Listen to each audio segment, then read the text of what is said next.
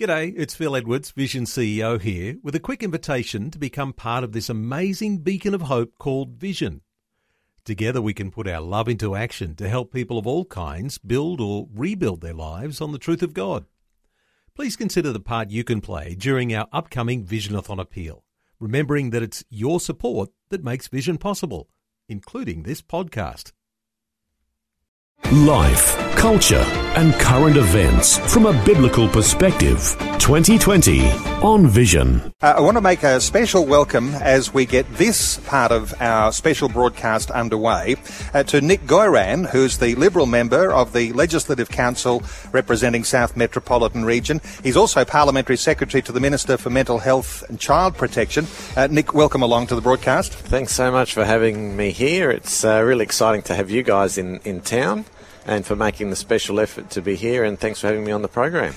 We're going to talk to you more in just a few moments, but another guest who's joining us too is Ralph Winmar. Now, that Winmar name's pretty famous because anyone who's an AFL football fan will recognise that name, Nicky Winmar. Well, Nicky's cousin, Ralph, who is joining us now. Hello, Ralph. Welcome along. Yeah, hello. Good, yes. Ralph, we want to talk a little bit about some of the feelings in the Indigenous community about what's happening with the election. And just recently you were one of those who stood up at the Make It Count event, and people were moved by your own story. You are an Indigenous man, and you've had your own challenges over the time. You've got your own reflections on suicide incidents in Indigenous communities. Tell us a little of your own story. Well, all my life I grew up like a sheep shearer. I grew up pretty rough and rugged with all these other people.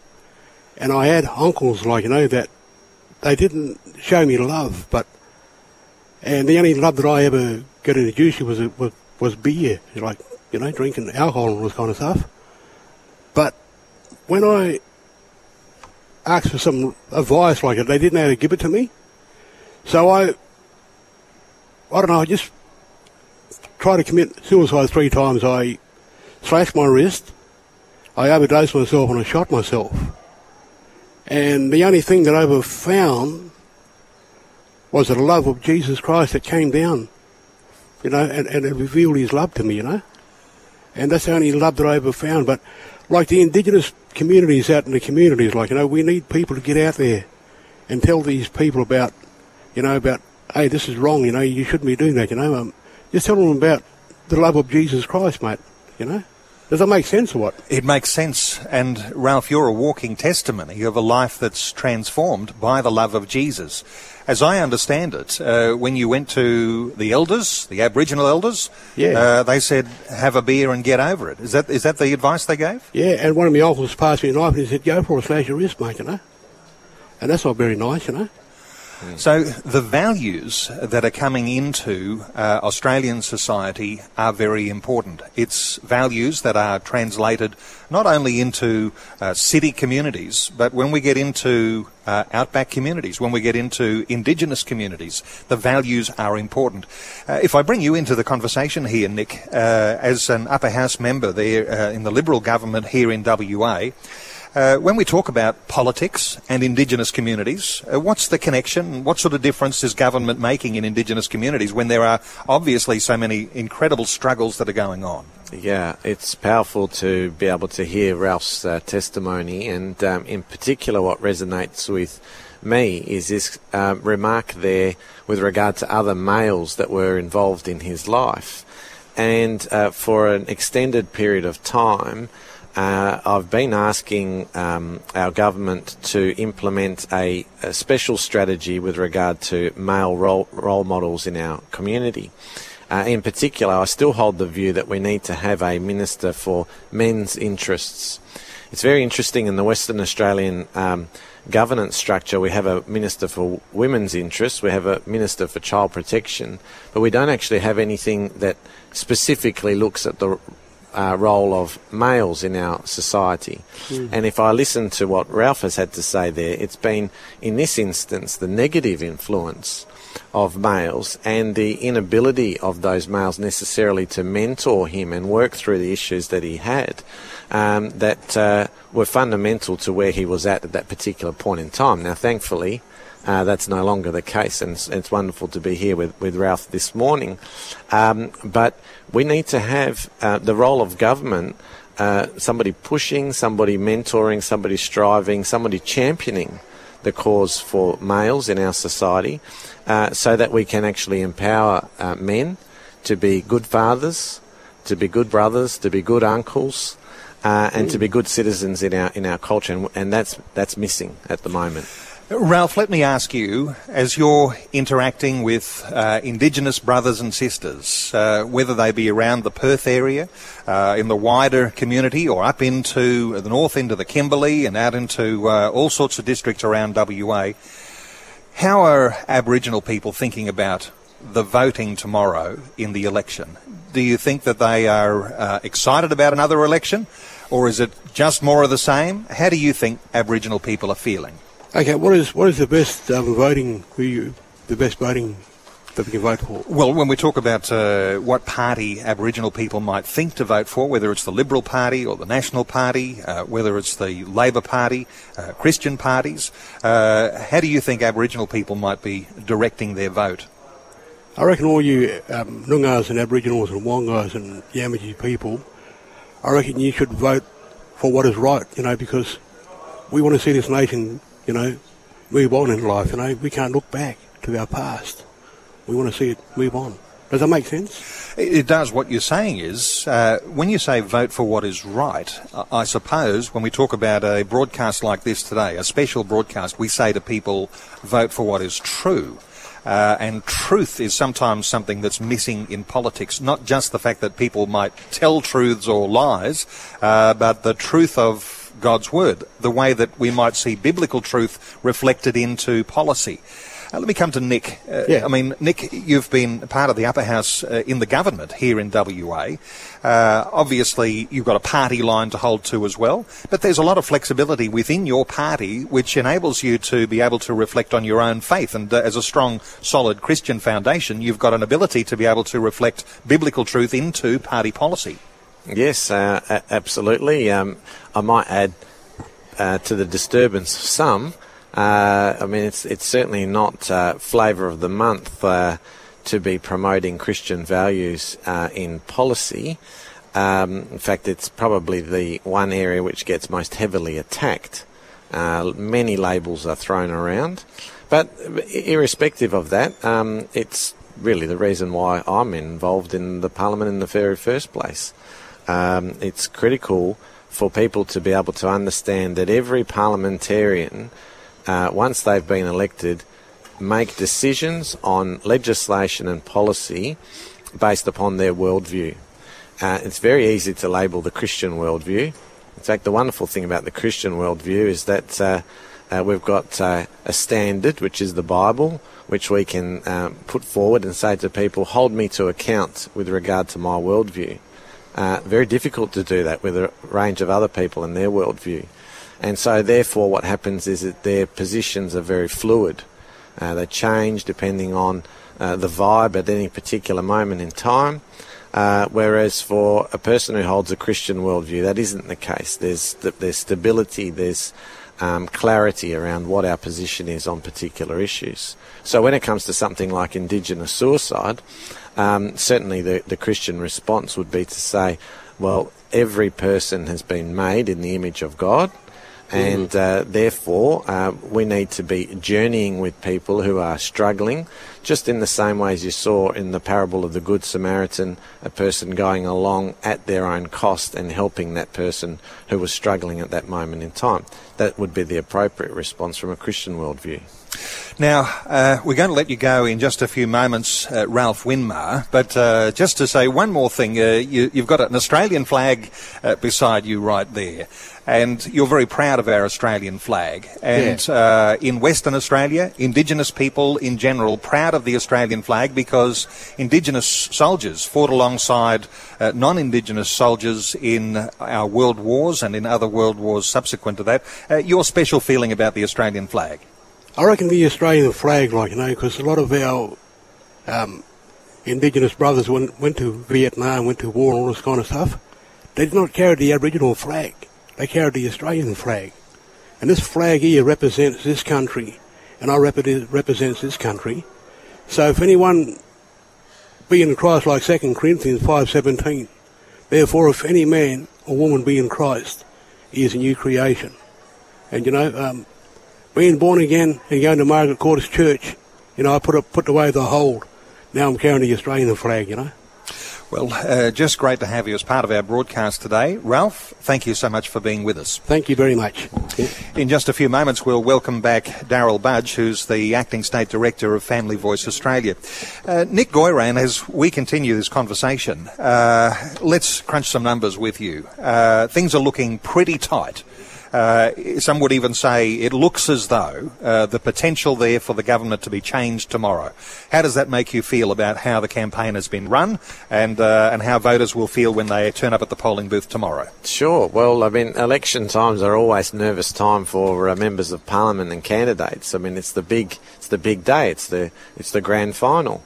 It's the championship. So, just like in a sporting event, when people are going to the Olympics, which happens once every 4 years, or the Commonwealth Games that happen every 4 years, they might have trained for a particular event, and suddenly it's the final, and they've got to put on their best performance.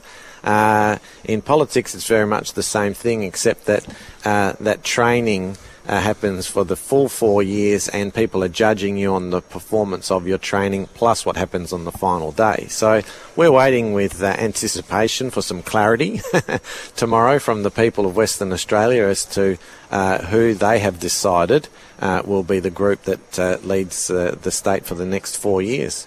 Well, the polls have been showing for a long time, the past 12 months, that Labor is going to waltz into power tomorrow. Of recent times, the polls began to tighten, and it looked at one point as though the polls were 50-50. I'm not sure what the absolute most recent polling that you might have access to shows, but is it showing that the Liberal Party is truly the underdog here and things might not just work in your favour, or is there a chance of getting across the line? Yeah, I think there's no question we're the underdog. There's a few reasons for that. Any government that's been in for 2 terms, so in Western Australia we have 4-year terms, so unlike the federal election cycle, which is 3-year terms. Also, when we first came in 2008, it was a very early election called by the then Labor Premier. So we've actually been the beneficiaries of an extra 6 months as a result of that. So effectively, you've got somebody like Colin Barnett, the Premier, who's now been in place for 8.5 years. It's a very substantial period of time. It's to his great credit that he's been able to be the leader of Western Australia throughout that period of time. Very few people have lasted that long. So that is a significant factor for people. I still remember when John Howard was Prime Minister and, frankly, things were going very well in our nation, but there was an attitude within the community that, we don't mind this other bloke. You might remember his name was Kevin Rudd, the famous Kevin 07 campaign, and so they switched. In fact, John Howard even lost his own seat, and I dare say that the majority of Australians probably regret that decision. So people feeling like Colin Barnett might be past his use-by date doesn't help things, does it? That he indicated that partway through the term, if he wins, that he may well change the leadership and pass the baton on to another front-runner. That doesn't necessarily help the cause. People want that sort of certainty of who the leader is going to be. Do you think that could work against you? Yeah, it's interesting because I've heard that point made a couple of times during the campaign, and where I give Colin Barnett great credit is his honesty and integrity. A lot of the time, people don't actually show all of their cards, and he's been up front with the people of Western Australia, and he said, look, this is my situation. I'm at this particular point in my career. I'm X amount years of age, and at some point during the next cycle I will be standing down, and we then up to the Liberal Party room to determine a successor. Now, you very rarely in politics get that level of honesty.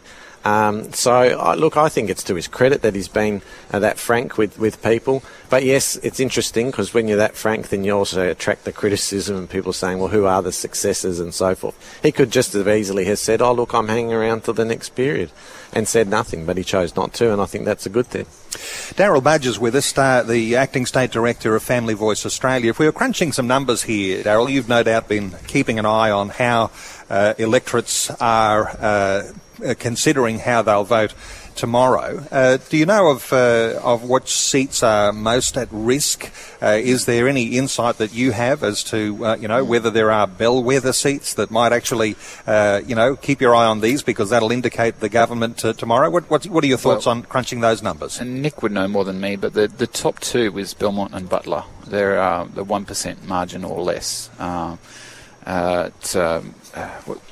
What's the sitting member in Belmont? Glenys Godfrey. Glenys Godfrey. I just met her last week, and she's a quality member there, and she may end up losing her seat. There'd be a number of seats that you'd be concerned about, Nick. What ones are most prominent for you? Yeah, so I represent the South Metropolitan region. So for your interstate listeners, Western Australia for the upper house is divided into 6 regions. 3 metropolitan regions and 3 country regions. Now, of course, in Western Australia, when we talk about 3 country regions, they're absolutely massive. Yep. Some of the regions are larger than the other states. So there's a large amount of geographical territory for people to be able to cover. Each of those regions are then represented by 6 members of parliament. And so 6 regions, 6 members of parliament, that's why you get 36 in the upper house. Now, my region is the South Metropolitan region, and there are 15 lower house seats in that area. There are, generally speaking, most people say from both sides of politics, there are 2 key seats in play there. One is Southern River and the other one is Bicton. A lot of work is being put in by both parties in those 2 seats. They're both held by the Liberal Party. Obviously, the Liberal Party had enormous success in 2013, so it's very difficult for the Liberal Party to now win additional seats. The job for the Liberal Party is to try to retain the ones that they have. So Bicton and Southern River are 2 key seats. I would be fairly confident to say that if we lost either of those 2 seats, then probably the Liberal Party's in trouble tomorrow. But if we hang on to those 2 seats, then we're in good shape. Of course, the Southern River seat, by a former guest on 2020, held by Peter Abetz. And as I was looking at the figures there, he has something like a 10% margin from the last election, but that 10% can be very easily eroded. Yeah, and there's a couple of reasons for that. The primary one is that when people talk about these margins, they're talking about the 2013 election result. And again, it may not be that well known for your interstate listeners, but in Western Australia in March 2013, there was this real anti-Labor atmosphere, and that had to do with what was happening federally with Kevin Rudd and Julia Gillard, and so people were very, very aggressive in their voting, and so the Liberal Party did exceptionally well at a state level. It was really a reaction to that. If I'm perfectly frank, I can't say it was because the Liberal Party had been so outstanding that everyone came in droves to vote for us. No, it wasn't that. It was really this anti-Labor sentiment, and so those figures are very inflated. So a guy like Peter Abetz in Southern River, he started at 2% in 2008. He worked like you wouldn't believe. No one's worked harder than him. And he increased his margin to 17%. Then he's had a redistribution. The electoral commissioners came in and they chopped up the seats again, and so that's dropped back to 10%. So the 10% is inflated any way that you look at it, and then if there's potentially an appetite against the government, then that adds to that. So hence things get really tight. Look, we're talking through issues to do with the election, and one of our regular listeners, Marilyn from Maddington, is joining us. Hello, Marilyn. Good morning. How Marilyn, are you? I'm very well, and you've got a question for our panel here today. For both your panel, for Nick and Dal. My question would be to both of you, what actually is going to be your policies as far as crime and also the drug problem, particularly in our area, which does affect all families. It's got a rippling effect all the way through. So we really need a response, particularly, with the police force and also the drug control. We need more, police in this area. It's huge. Nick, let's hear your response. Yeah, thanks. There is no doubt whatsoever that there is a very significant drug problem in our community. And this goes a little bit to the point that I was making earlier in our segment, that we have to start looking at the causes of these things. And it remains my considered view that we need to be looking at our male role models in our society. Yes. And until we're prepared to actually take the bull by the horns and recognise that our male leadership in our society is not what it should be in families and in communities, then, to be frank, we're never going to address this problem of drugs. And so I just continue to advocate strongly for government, whoever wins tomorrow, to ensure that they invest heavily in this area. Now, it's not popular to say that because, unfortunately, there is this view in society that males already dominate everything, have all of the advantages and so on and so forth. Unfortunately, if you look at issues like domestic violence, and if you hold the view that the majority of perpetrators of domestic violence are male, and there's some contest around that in different circles, even if you hold that view, you're never going to be able to tackle male perpetrators by simply looking at it from a female perspective. It is an absolute disgrace when it happens, but what we actually want to do is make sure that we've got guys journeying along other men saying, look, this is how you can be a good male role model in your community. Now, the thing is, we also have single parent families. But where that happens, there's still a responsibility for the other males around that single parent family to assist, to help, to be there as an encouragement and a support to the children that are being raised in that family. Now, that's how you're going to ultimately, truly, authentically tackle the issue of drugs, to go to the very heart of where things are starting in the first place.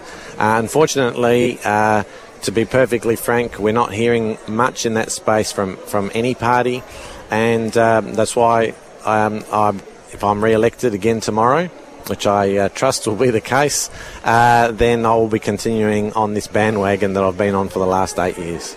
Daryl Budge, in your surveys for Family Voice Australia, were there any questions that related to issues of law and order, crime, people's responses? We asked a question about alcohol and drug approach, and should we go towards more of a drug-free society rather than this harm minimisation policy, which has been the pursuit of many Labor governments in the eastern states. We've seen drug injection rooms being proposed, and there's a lot of meddling with the figures that has gone on with this. Some claims have been made.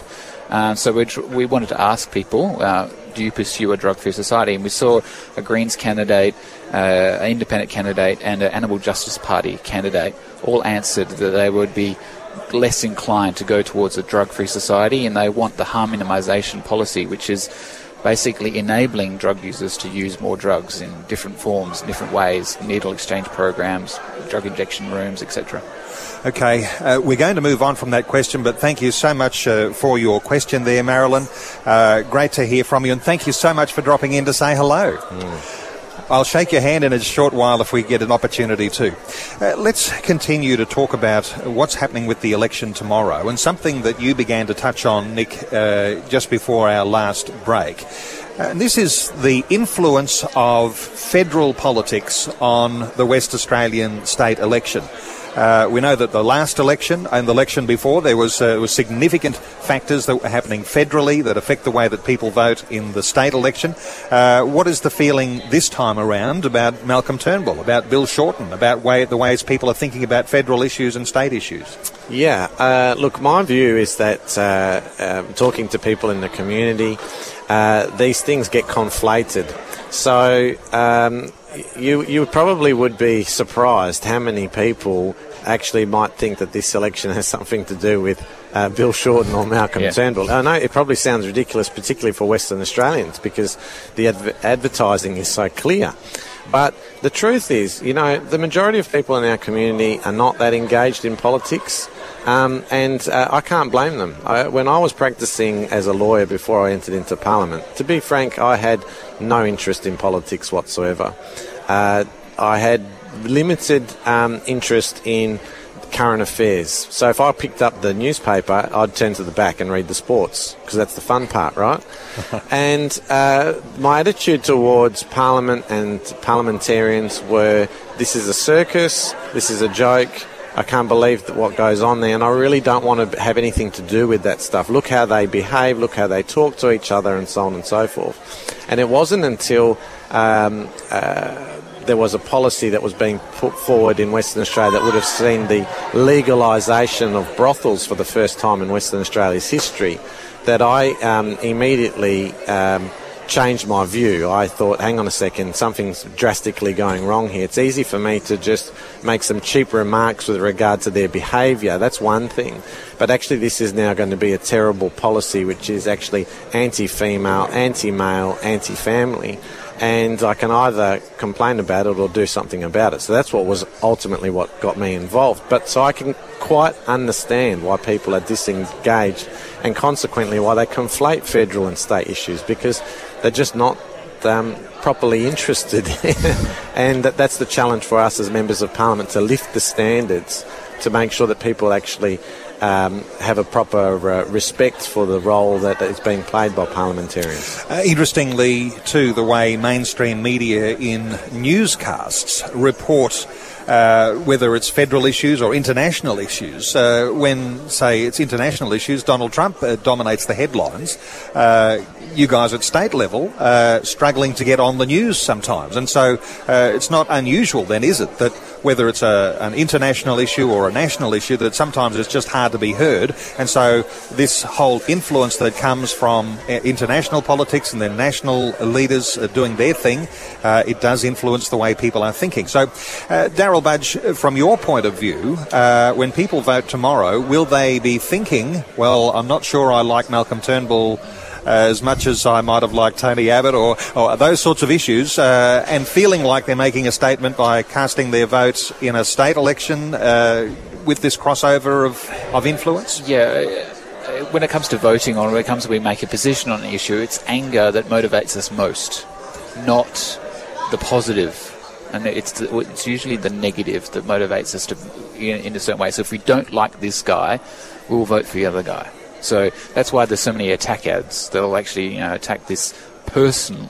And it's kind of bad. I mean, Nick would know this, is that we should be debating policy, not personalities. But that's what we see all the time.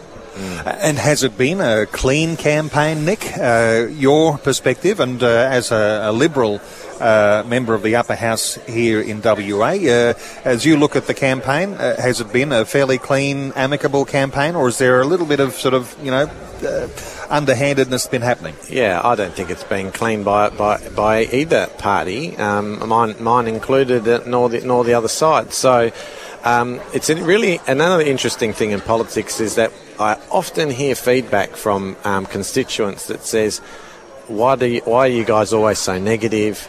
I really hate the negativity. I wish that parliamentarians were positive. And yet, what happens is that people only seem to react or respond to negative messaging. So what people say and how they respond and react is a different thing. So consequently, what happens is that the major political parties in particular continue to do negative attack ads and so forth, and will continue to do them because they're effective. And so, Darryl Budge, this makes it all the more important, doesn't it? Because if we all recognise that we're easily influenced by our own emotions, by the negative campaigning ads, and they may be far, far, far from the truth. So when we have surveys like your Family Voice Australia survey, and to mention another one too, the Australian Christian Values Checklist, and if people Google either of those, you'll get a good impression of how the parties are standing on issues.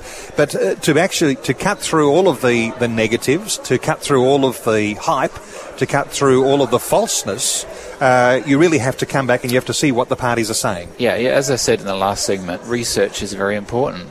We want to the only way to rise above emotion is to be informed. I mean, you can't just continue in that emotion if you actually read a fact. And facts don't care about your feelings, to coin a popular phrase. So we need to look at the facts, Okay, what are the other big issues that people have been talking to you about, Nick? I mean, we've been talking about things like GST earlier on in the broadcast. I'm sure that's one of the most significant ones, but perhaps your impression on GST, but the other big issues that people are talking about. Yeah, look, the GST issue is one where both sides of politics obviously have a very strong parochial Western Australian perspective, as you would expect. And I'm one of them, so I hold the same view. The current system is a rip-off, and Western Australians are angry about it, but powerless to do anything about it. So that's a real dysfunctional issue that will require some national leadership. I don't actually think that that's going to be a major factor in people's votes tomorrow.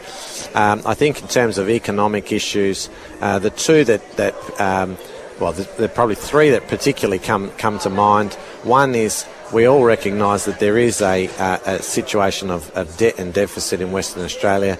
Has any party got a plan to deal with that?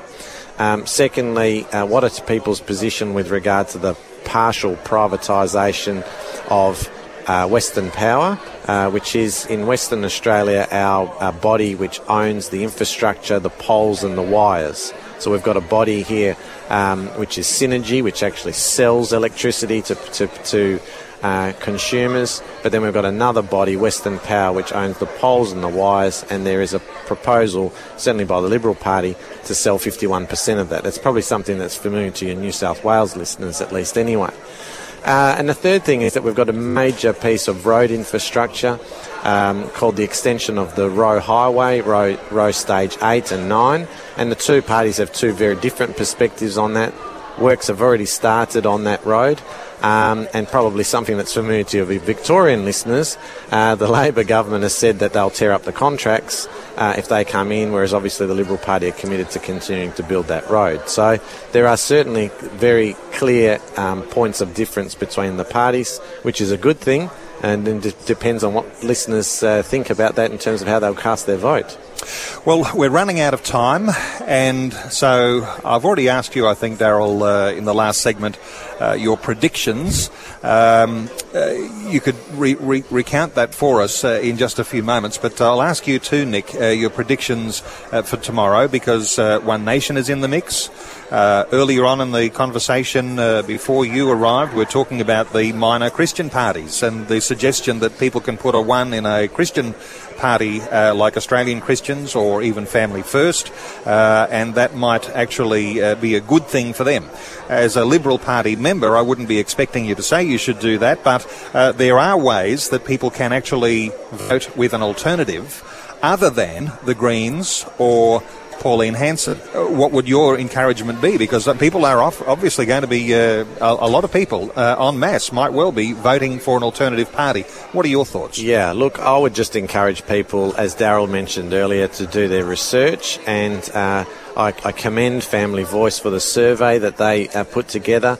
There were 10 hard-hitting questions that were put together by Family Voice. They asked all of the candidates to respond. Obviously, some have responded, others have not.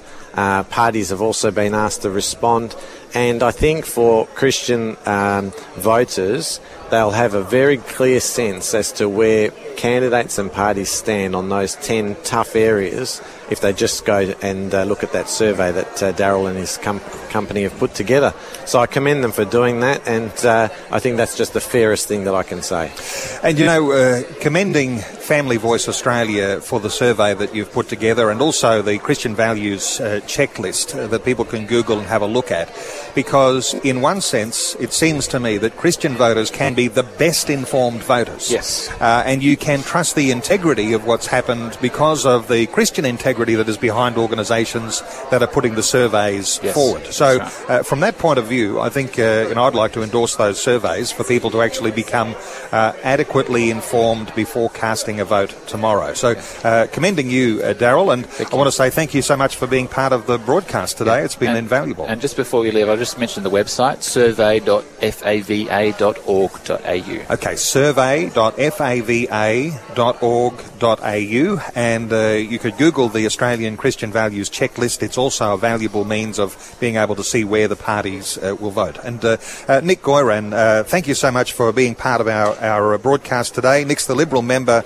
of the Legislative Council representing South Metropolitan Region, and I know it'll be a close time tomorrow. We'll all be watching the results tomorrow night as they begin to unfold with the voting. But Nick, thanks so much for your insights today, and while you are a Liberal member, thanks for your really open and candid comments about how you think the election's going, and even being a little critical of your own party at times. And I think people will probably appreciate that candid response to some of the issues we've been talking about. To both of you, thanks so much for being with us today on the 2020 broadcast. Thanks very much. Before you go, thanks for listening. There's lots more great audio on demand, or you can listen to us live at visionradio.org.au. And remember, Vision is listener supported. Your donation, large or small, will help us continue connecting faith to life for hundreds of thousands of people across Australia and around the world. Learn more or donate today at visionradio.org.au.